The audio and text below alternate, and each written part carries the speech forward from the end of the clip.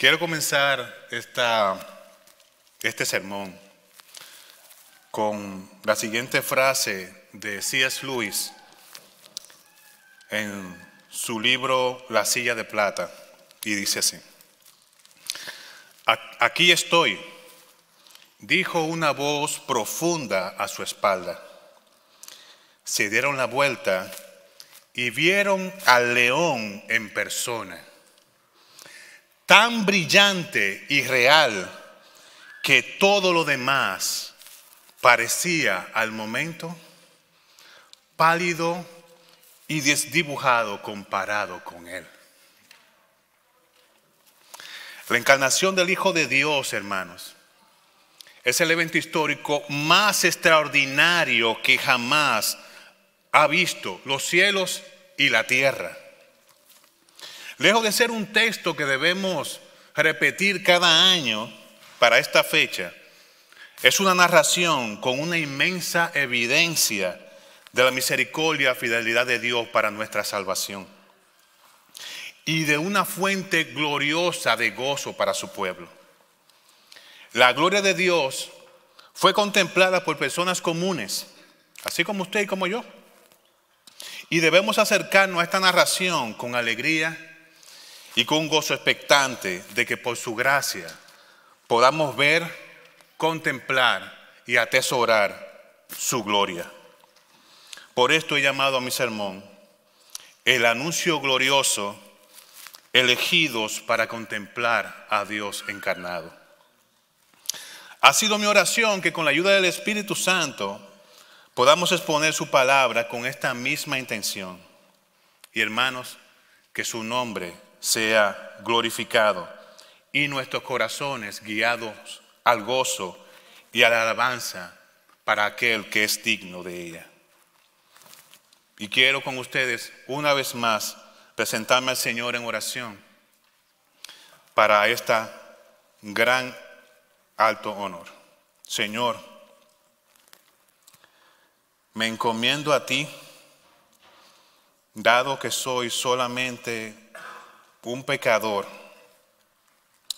y quiero que tú me ayudes a que tu gloria sea evidenciada, mis hermanos.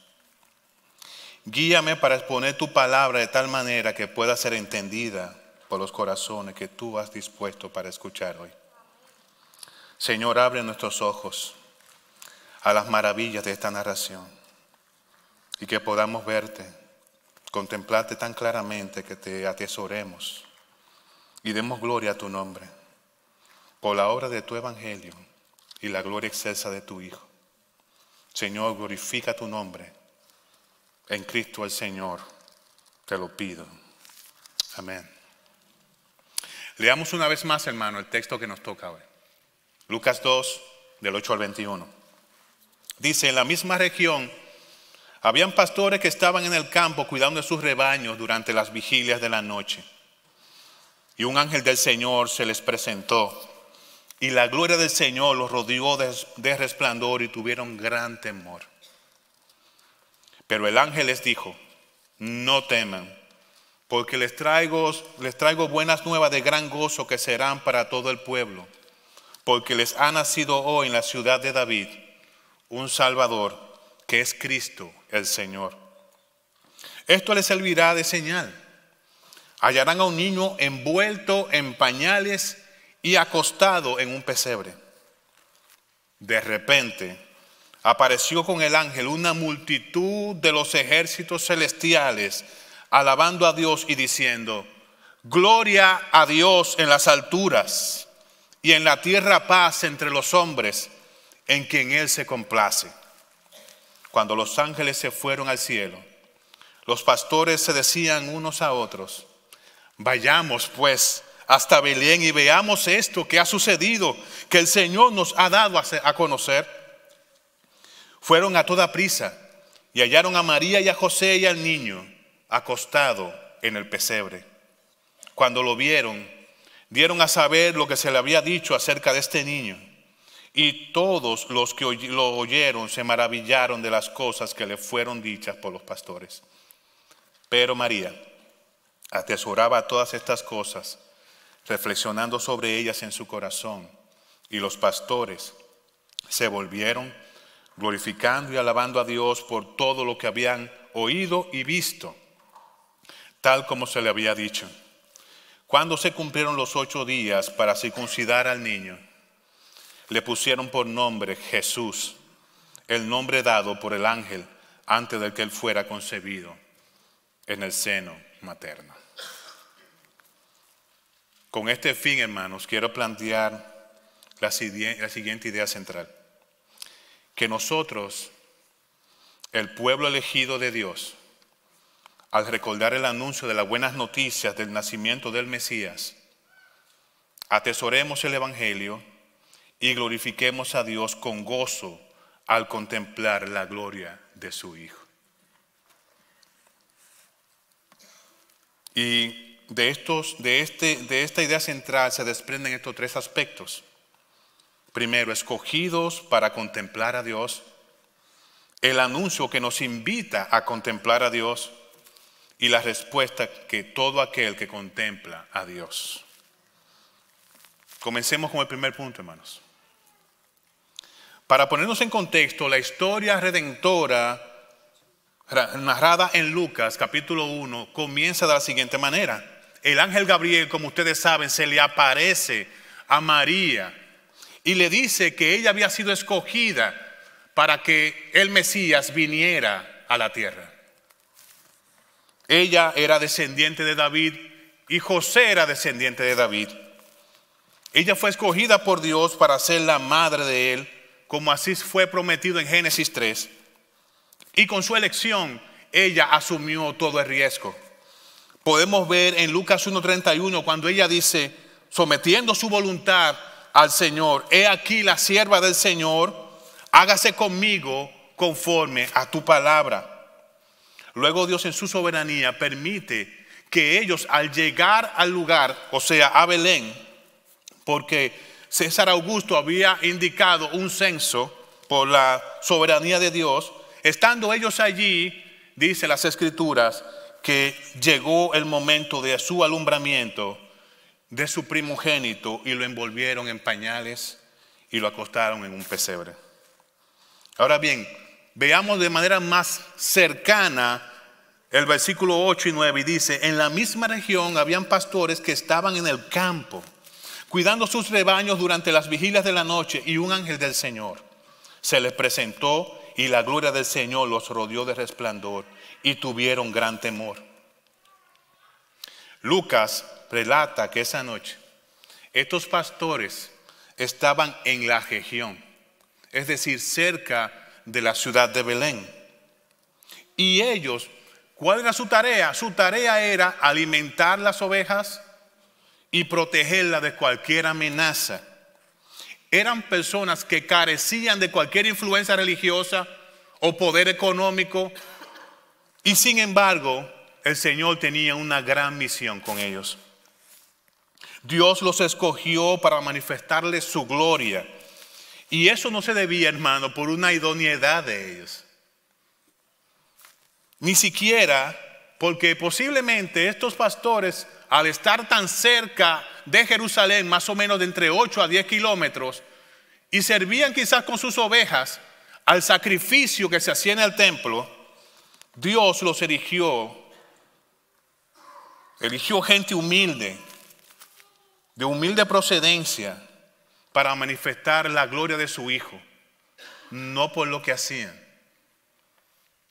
sino porque por la soberana voluntad Dios los eligió para eso.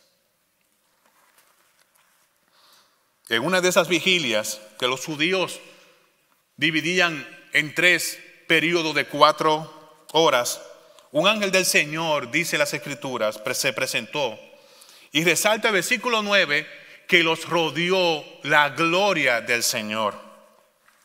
Hermanos, pueden ver a estos pastores acostumbrados a la oscuridad de la noche, a la iluminación de la luna y las estrellas o del fuego, y que de repente la gloria del Señor en medio de la oscuridad se presente a ellos.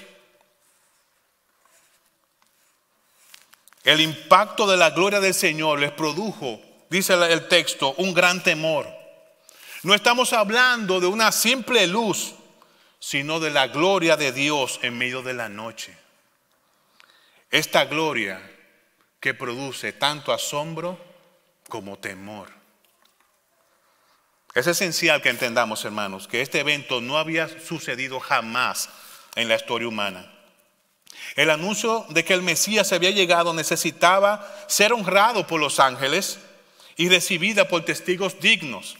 Sin embargo, como mencionamos, es sorprendente que los pastores sean los elegidos para tal ocasión. No fue anunciada a los líderes religiosos, quizás esos serían los primeros en nuestro corazón. Dios levantará a los religiosos para escuchar el mensaje del anuncio del Señor. No fueron a ellos. O al rey, o a los reyes de todas las naciones, por su pompa y gloria humana. Tampoco, hermanos. Dios escogió a pastores para contemplar a su Hijo. ¿Pueden imaginar estas cosas? ¿Puede una mente humana razonar de esta manera? He aquí el asombro nuestro, hermanos, al leer las Escrituras. Nadie que pueda escucharme en este día es idóneo para que Dios lo escoja, para que contemple, y yo estoy incluido. Su santidad y nuestro pecado están en conflicto. No son compatibles. Y es por esto que las buenas noticias en la persona de Jesucristo es tan relevante para la raza humana, y en especial para nosotros que estamos aquí. Puedes ver la gloria de la elección a lo que fueron llamados estos pastores.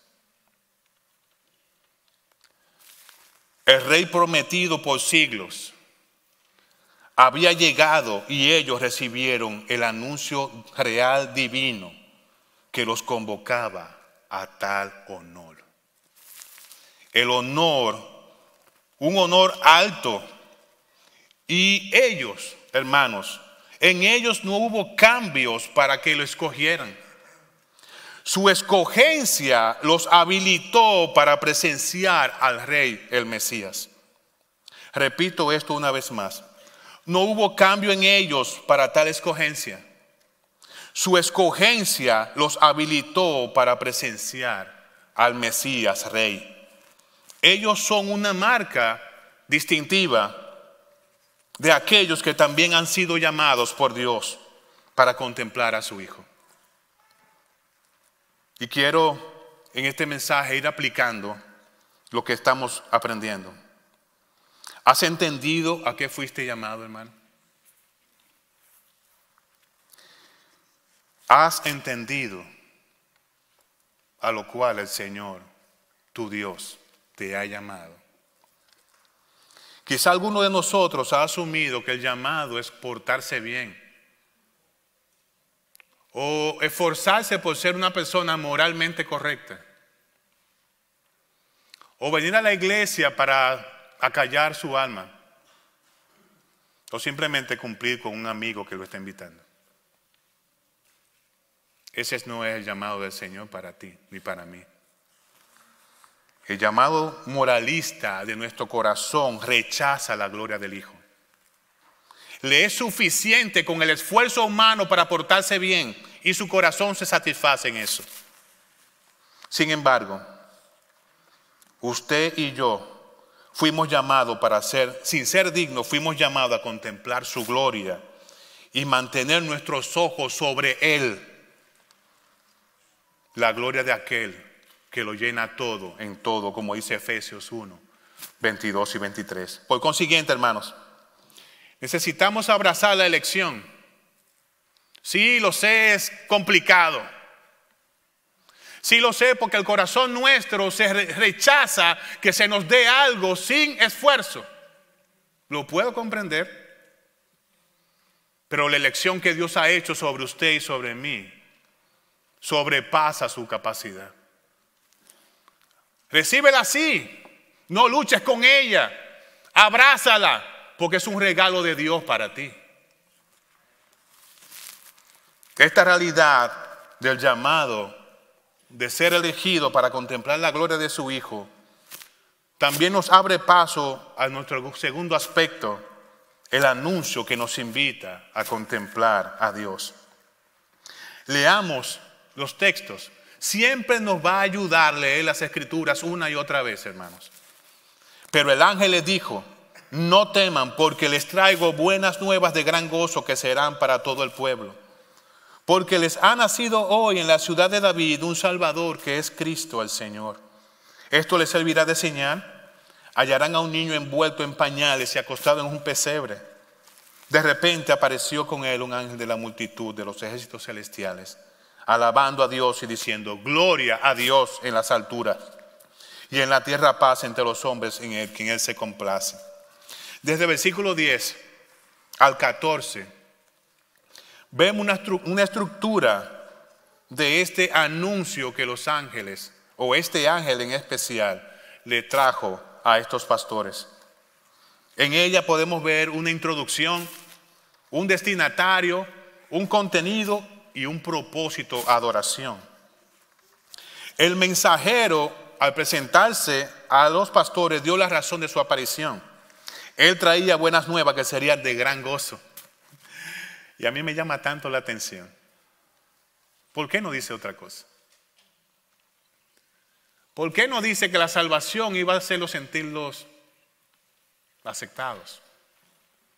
Oh, bien. El ángel relaciona la noticia con el gozo. Y no podemos pasar por alto estas cosas. El mensajero, al presentarse, como les digo, le dijo que traía buenas nuevas. Pero miren cómo el Antiguo Testamento relaciona esta palabra buenas nuevas para nuestro entendimiento. Nosotros que somos cristianos y algunos que no son cristianos que están aquí, pueden haber escuchado esta palabra quizá muchas veces, cientos de veces, pero a veces perdemos el sentido real de lo que vino a decir.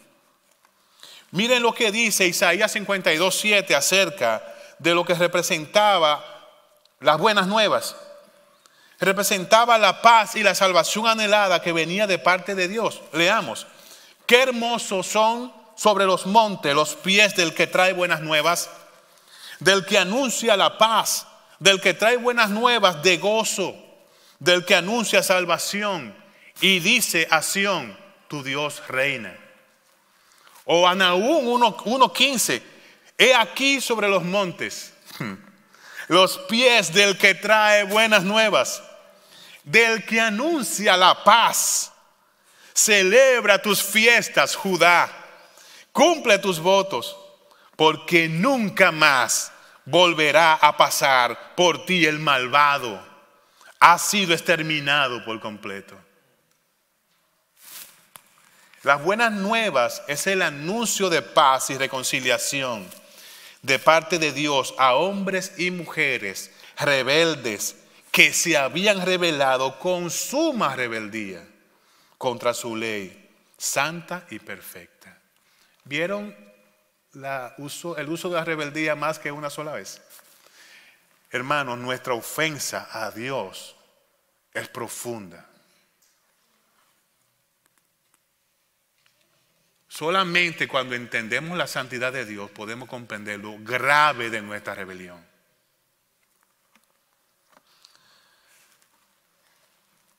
Por esto este mensaje son buenas noticias. Eva, por la astucia de la serpiente y es engañada, consideró la fruta prohibida como buena para comer, agradable a los ojos y deseable para alcanzar sabiduría. Génesis 3:6.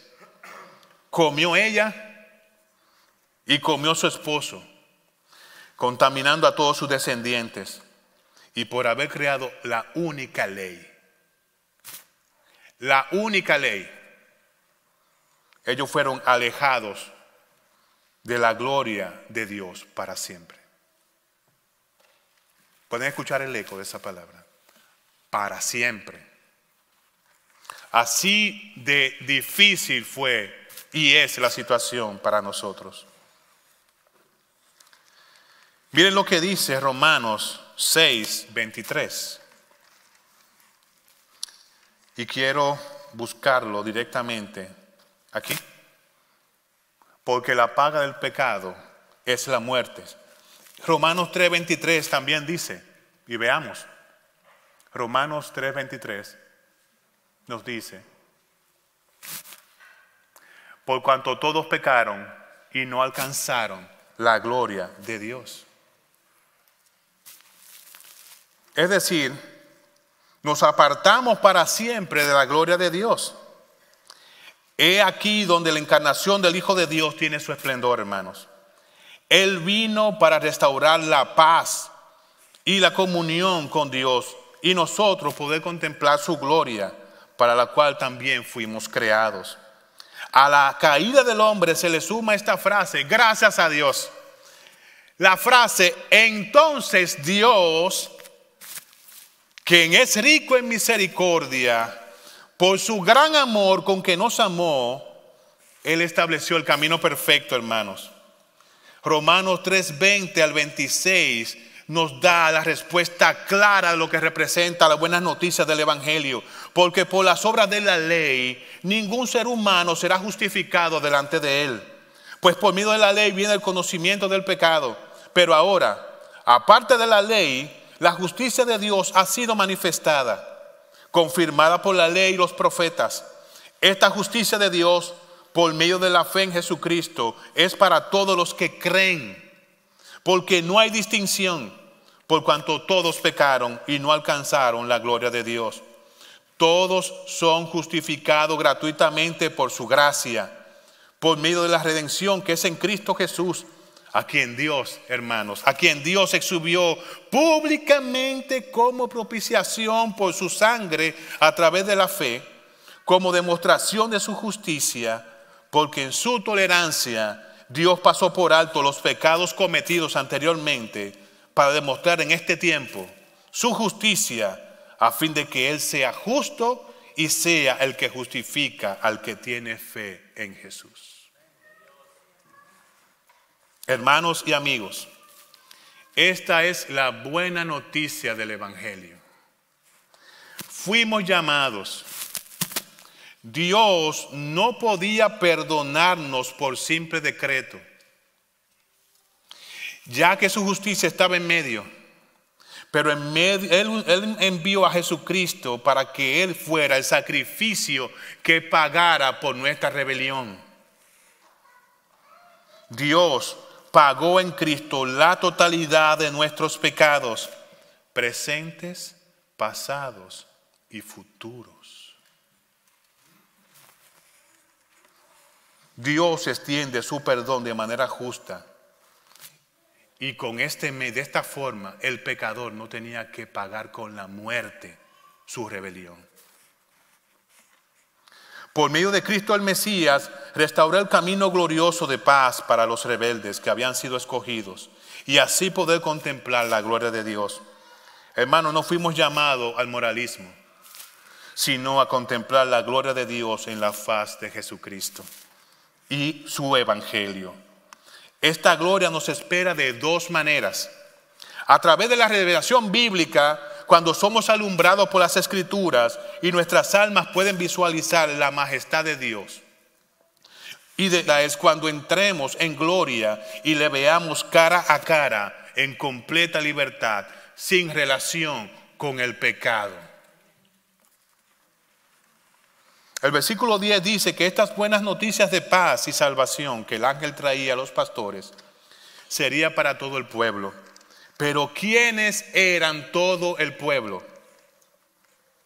Es importante que nos detengamos un momento en este punto, hermano, porque es aquí donde los judíos, por una mala interpretación, no entendieron el plan de Dios. Y la religión popular del otro lado ha errado en el concepto de la salvación, pasando por alto la justicia, la gracia y el pecado del hombre. Este mensaje de buenas nuevas, de gran gozo, podía y ha sido anunciado indistintamente a todos, pero solo el pueblo elegido de entre los judíos y los gentiles, por la misericordia de Dios, podría disfrutar de este gozo prometido. Por causa del pecado, el hombre en Romanos 3 nos revela la cruel realidad. No hay justo ni aun uno. No hay quien busque a Dios. Todos nos desviamos. No hay quien haga lo bueno. No hay ni siquiera uno. Por consiguiente, cuando vemos que solo su pueblo elegido podrá disfrutar de ese gozo, necesitamos ponernos en perspectiva. Las buenas nuevas y el gozo que ellas traen son un regalo de la misericordia extraordinaria de Dios para un pueblo que ha sido elegido por gracia. Miren lo que dice Efesios capítulo 2, versículos del 8 al 9. Porque por gracia ustedes han sido salvados por medio de la fe. Y esto no procede de ustedes, sino que es un don de Dios, no por obras, para que nadie se gloríe. Y más arriba, en el 4 y el 5 dice, pero Dios, que es rico en misericordia, por causa del gran amor con que nos amó, aun cuando estábamos muertos en nuestros delitos, nos dio vida juntamente con Cristo. Por gracia han sido salvados. ¡Wow! Gloria a nuestro Dios. Visto este gran importante punto, hermanos, queremos preguntar cuál era el contenido del mensaje. Aunque lo hemos dicho de manera intermitente, dice el ángel, porque os ha nacido hoy en la ciudad de David un Salvador que es Cristo el Señor. Hermanos y amigos, el ángel anunció a los pastores que las buenas nuevas que traía serían de gran gozo, y ciertamente lo serían. El verso comienza porque os ha nacido hoy. ¿No le llama la atención eso? No podemos pasar de vista el gozo y esa palabra hoy. La noticia fue enviada a los pastores judíos que conocían la promesa del niño y que sería rey y salvador, según lo que dice Isaías 9:1. Quizás por la enseñanza de sus padres. Pero cuando la palabra de la narración de Lucas dice hoy, esto es de gran importancia para comprender la intención de Dios para su pueblo. Es que nosotros diligentemente atesoremos el gozo que hay en Cristo. Dios no envía al ángel un día antes del nacimiento. No lo envía antes. ¿Por qué? Porque estos hombres que habían sido escogidos para escuchar el mensaje, conocían la noticia que Él vendría. Y segundo, habían pasado cientos de años en esa espera. Por lo tanto, si el ángel le dice mañana, ellos no podrían disfrutar del gozo que Dios había enviado a través de Jesús. Le dice hoy porque era la expresión perfecta de su fidelidad a las promesas y a la consumación de ellas para que su pueblo se deleitara en ellas. Y yo le doy gracias a Dios porque el gozo no es algo futuro. El gozo es algo de hoy en Cristo. Prosigue el verso dando la ubicación del nacimiento en la ciudad de David, apuntando de manera directa a la promesa de Dios de darle a David un descendiente. Miren qué hermoso dice Samuel en el capítulo 7, 2 de Samuel capítulo 7, del 12 al 13, y leemos: cuando tus días se cumplan y reposes con tus padres, levantaré a tu descendiente después de ti, el cual saldrá de tus entrañas, y estableceré su reino. Él edificará casa a mi nombre, y yo estableceré el trono de su reino para siempre. Este rey que Dios levantaría sería uno con un reino mayor que el que David tuvo alguna vez. Para el judío esta promesa no era algo pequeño, hermanos. Miren cómo lo registra Isaías 9 del 1 al 10. Se lo voy a resumir en lo siguiente. El Mesías descendiente de David sería un vástago del tronco de Isaí. Reposará sobre él el Espíritu de Dios y será sabio e inteligente como nadie jamás. Su reino será de justicia y equidad perfecta. No habrá violencia ni pecado, y la naturaleza de todo el mundo y del universo será recreada. Su pueblo no sería jamás, hermanos, jamás ocupado por enemigos, porque la tierra completa sería llena del conocimiento del Señor. Y por último, en el versículo 10, dice que la morada de este rey sería gloriosa. ¿Por qué, hermanos? Porque Él era donde se emanaba la gloria de esa ciudad. El nacimiento de Cristo en Belén confirma su legitimidad como rey soberano, el rey soberano prometido. Por lo tanto, estos pastores que estaban frente a este ángel, lleno de la gloria del Señor, estaban por experimentar una gloria mayor, el de contemplar con sus propios ojos el cumplimiento de la llegada de este rey. El gozo en Cristo es el enfoque para estos pastores. Miren cómo continúa diciendo el versículo 11. Un Salvador que es Cristo el Señor. Hermanos, la concepción judía de este Salvador era que ellos iban a ser libertados de los imperios, de los países, de las naciones que lo habían esclavizado una y otra vez. Sin embargo, ellos no entendían que este Salvador venía a libertarlo de la verdad, del verdadero enemigo, que era su propio pecado. Aunque quizás podemos decir que esto estaba en el corazón de estos pastores, cuando fueron a ver al rey, debemos comprender que el Mesías realmente vencería a este enemigo, el pecado. Este versículo nos dice más. Dice que el Salvador es Cristo, la palabra griega para Mesías, y era el Señor, o kurios, la palabra griega usada para los judíos en referencia a Dios. Esta declaración, hermanos, debe, como todo el pasaje, debe ser tomada en consideración por nuestros corazones. Lo que estaba diciendo con estas dos palabras, el Mesías y Señor, Señor y Dios, era que este hombre que vendría, que era el Salvador, debía ser hombre enviado por Dios con naturaleza divina. No cualquier otra persona. Solo Cristo cumplió con estas condiciones.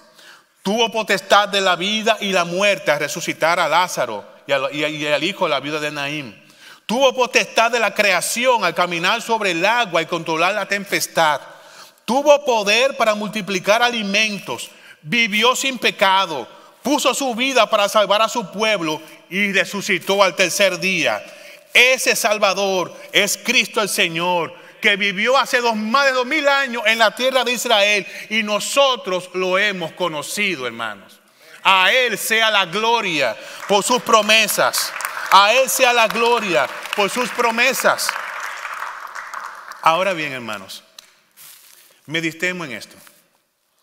¿Por qué Dios, por medio de los ángeles, le da tantos detalles proféticos a hombres sin escuela teológica?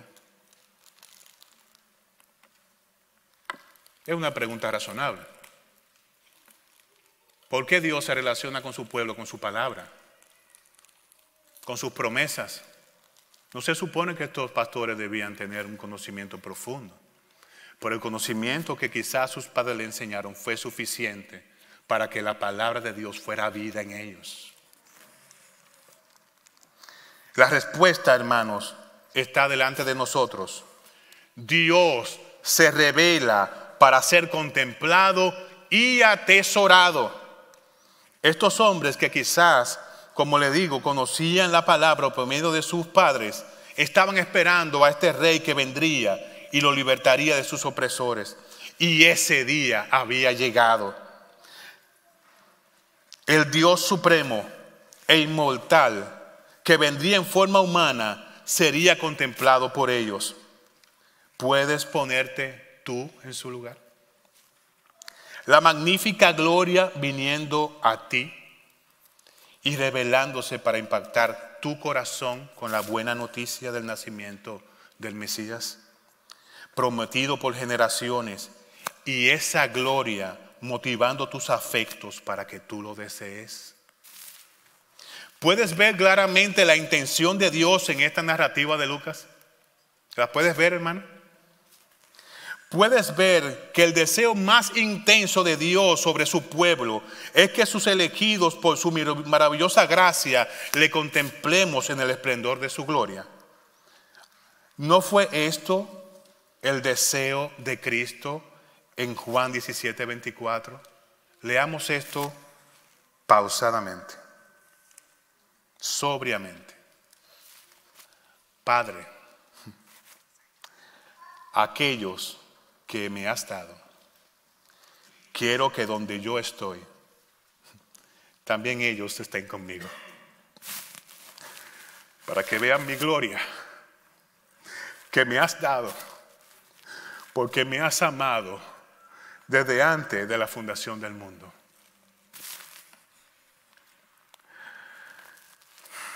Cuando vemos los pastores ser informados sobre esta naturaleza del Mesías, hermanos, debemos verlo como una invitación divina para que contemplen la gloria de su Dios con sus propios ojos. Esto, hermanos, es transformador. Esto es transformador. Esto desmonta nuestros criterios de religiosidad. El más profundo anhelo de nuestro Padre al enviar a Cristo a hombres rebeldes y mujeres rebeldes es que su pueblo, escogido por una gracia que es sobrecogedora, le contemple claramente en su gloria.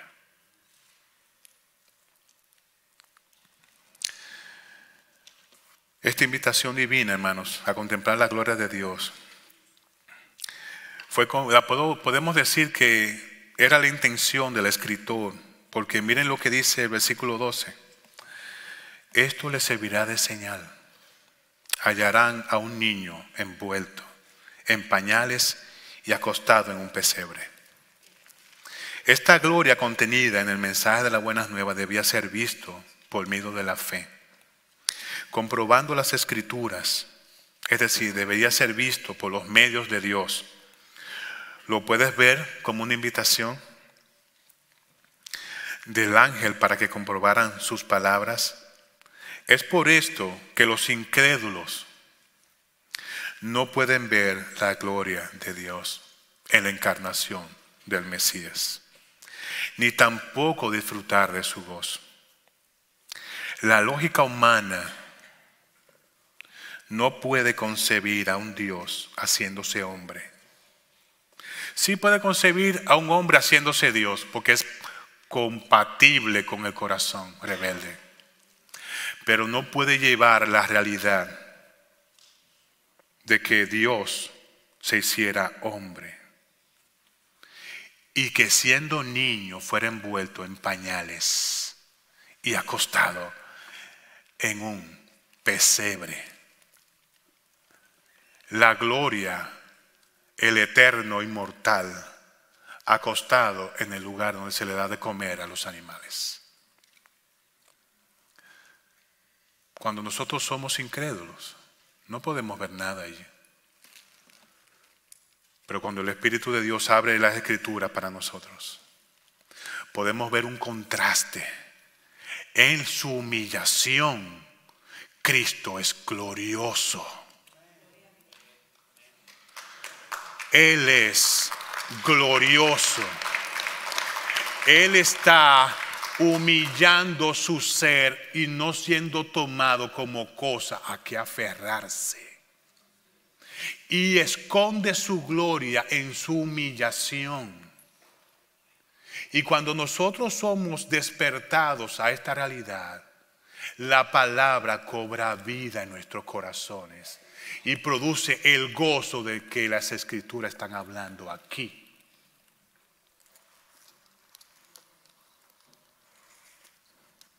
La incredulidad no anhela la gloria de Dios.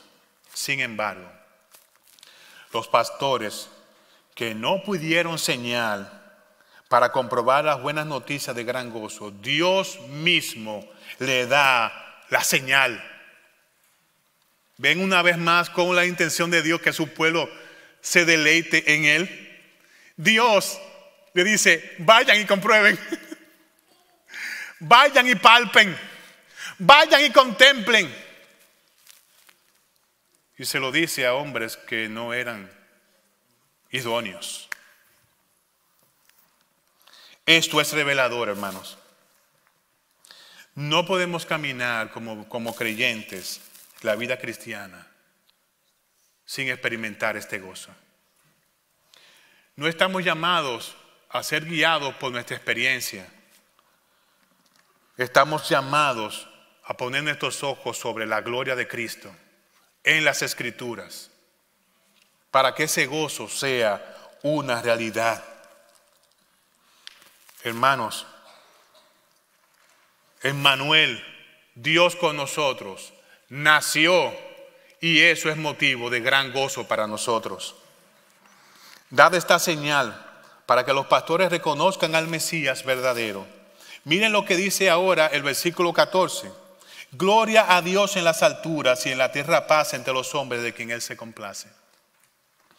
Dios, hermanos, es alabado por los ángeles, por la salvación hecha hombre, o sea, Dios mismo humillándose, y por la salvación de hombres indignos de ser alcanzados. Dios estableció que los hombres sean salvos no por sus obras, sino por gracia. Tanto cuando le habló a Moisés en el Sinaí, en Éxodo 33, 19, cuando dice, tendré misericordia del que tendré misericordia. Y le revela a Pablo lo siguiente en Efesios 2, 8, el hombre es salvo por gracia, por medio de la fe. Y esta fe no es un esfuerzo humano, hermanos, sino un regalo de Dios. No por obras para que nadie se gloríe. En pocas palabras, la salvación, como dice el Salmo 3, 8, es del Señor. La salvación no es del que quiere ni del que corre, sino de Dios que tiene misericordia. Es Dios quien inicia la obra de la salvación de los hombres, y su iniciativa es alabada por los ángeles, porque la solución del conflicto eterno ha sido establecida con una sabiduría extraordinaria. Los hombres serían salvos sin que la justicia de Dios fuera sacrificada. Su obra de salvación perfecta da a los hombres injustos la justicia perfecta que necesitaba para volver a su gloria y puedan disfrutar de ella para siempre. ¿No es digno de gloria nuestro Dios? ¿No es digno de alabanza nuestro Dios?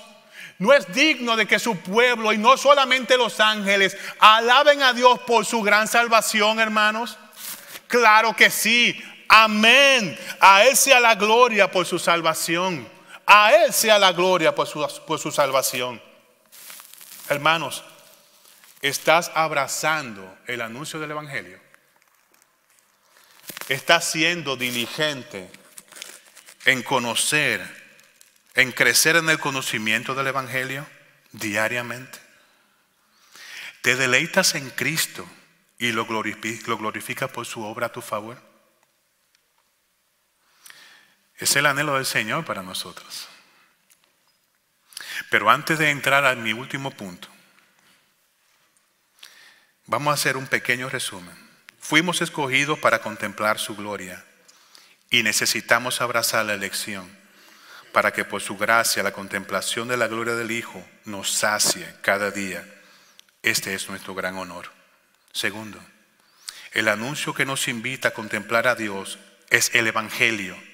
Y es Cristo el Señor el único que podía cumplirlo para la alabanza de Dios.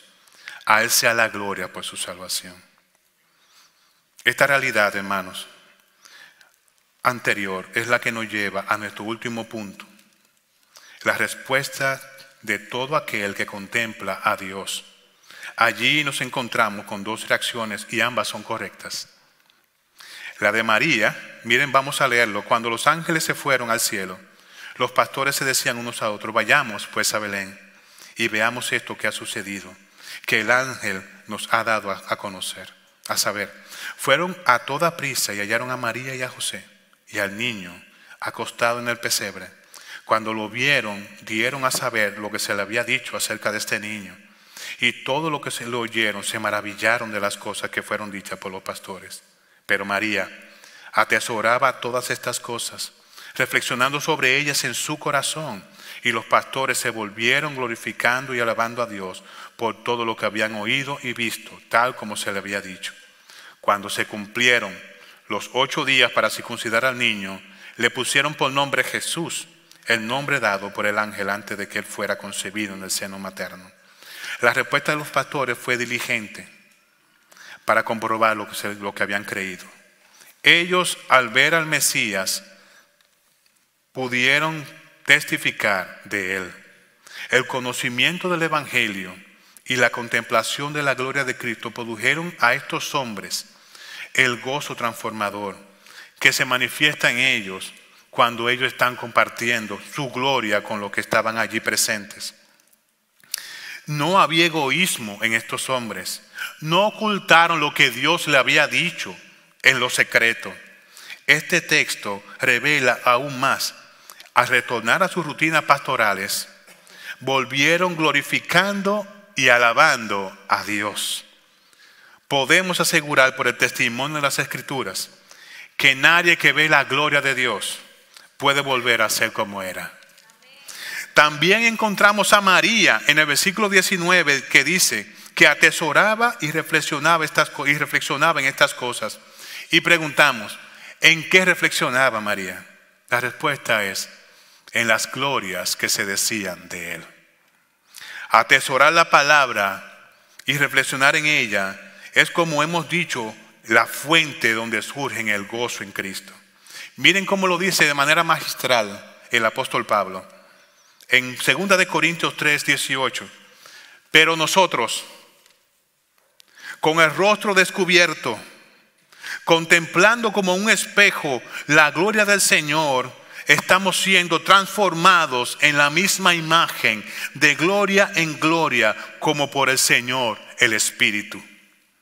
Este gozo, hermanos, se experimenta en nosotros al atesorar la obra maravillosa de las buenas nuevas y la gloria del Salvador por medio de la contemplación de las Escrituras. María enfrentaría un gran reto de cuidar al Mesías. Inclusive ella sería traspasada en su corazón por el dolor cuando fuera a Cristo y expusiera su vida por su pueblo. Pero sin embargo, es en la reflexión, es en atesorar la palabra donde María se ocupó en su labor. Hermanos, como conclusión, quiero decirle que atesorar el evangelio y contemplar la gloria de Cristo en las Escrituras cada día te darán el gozo para vivir la vida para la gloria de Dios. La pregunta sería, ¿has comprendido y atesorado el evangelio? Si tu respuesta es sí, entonces el consejo de las Escrituras es lo que dice 2 de Corintios 3, 18, que contemples cada día la gloria de Cristo en las Escrituras para que vivas para su gloria. ¿No has creído el evangelio? Tú que me escuchas y has venido a la iglesia por la invitación de alguien, ¿no has creído en el evangelio que ha sido expuesto en este día o que también te había sido expuesto anteriormente? Entonces necesitas creer en el evangelio. Él en su abundante gracia quiere perdonar tus pecados, todos tus pecados, y hacerte su hijo o su hija para siempre. Ven a Él en arrepentimiento y fe y Él te concederá amplia entrada a su reino. No existe pecado que sea mayor que el valor de su sangre vertida en la cruz.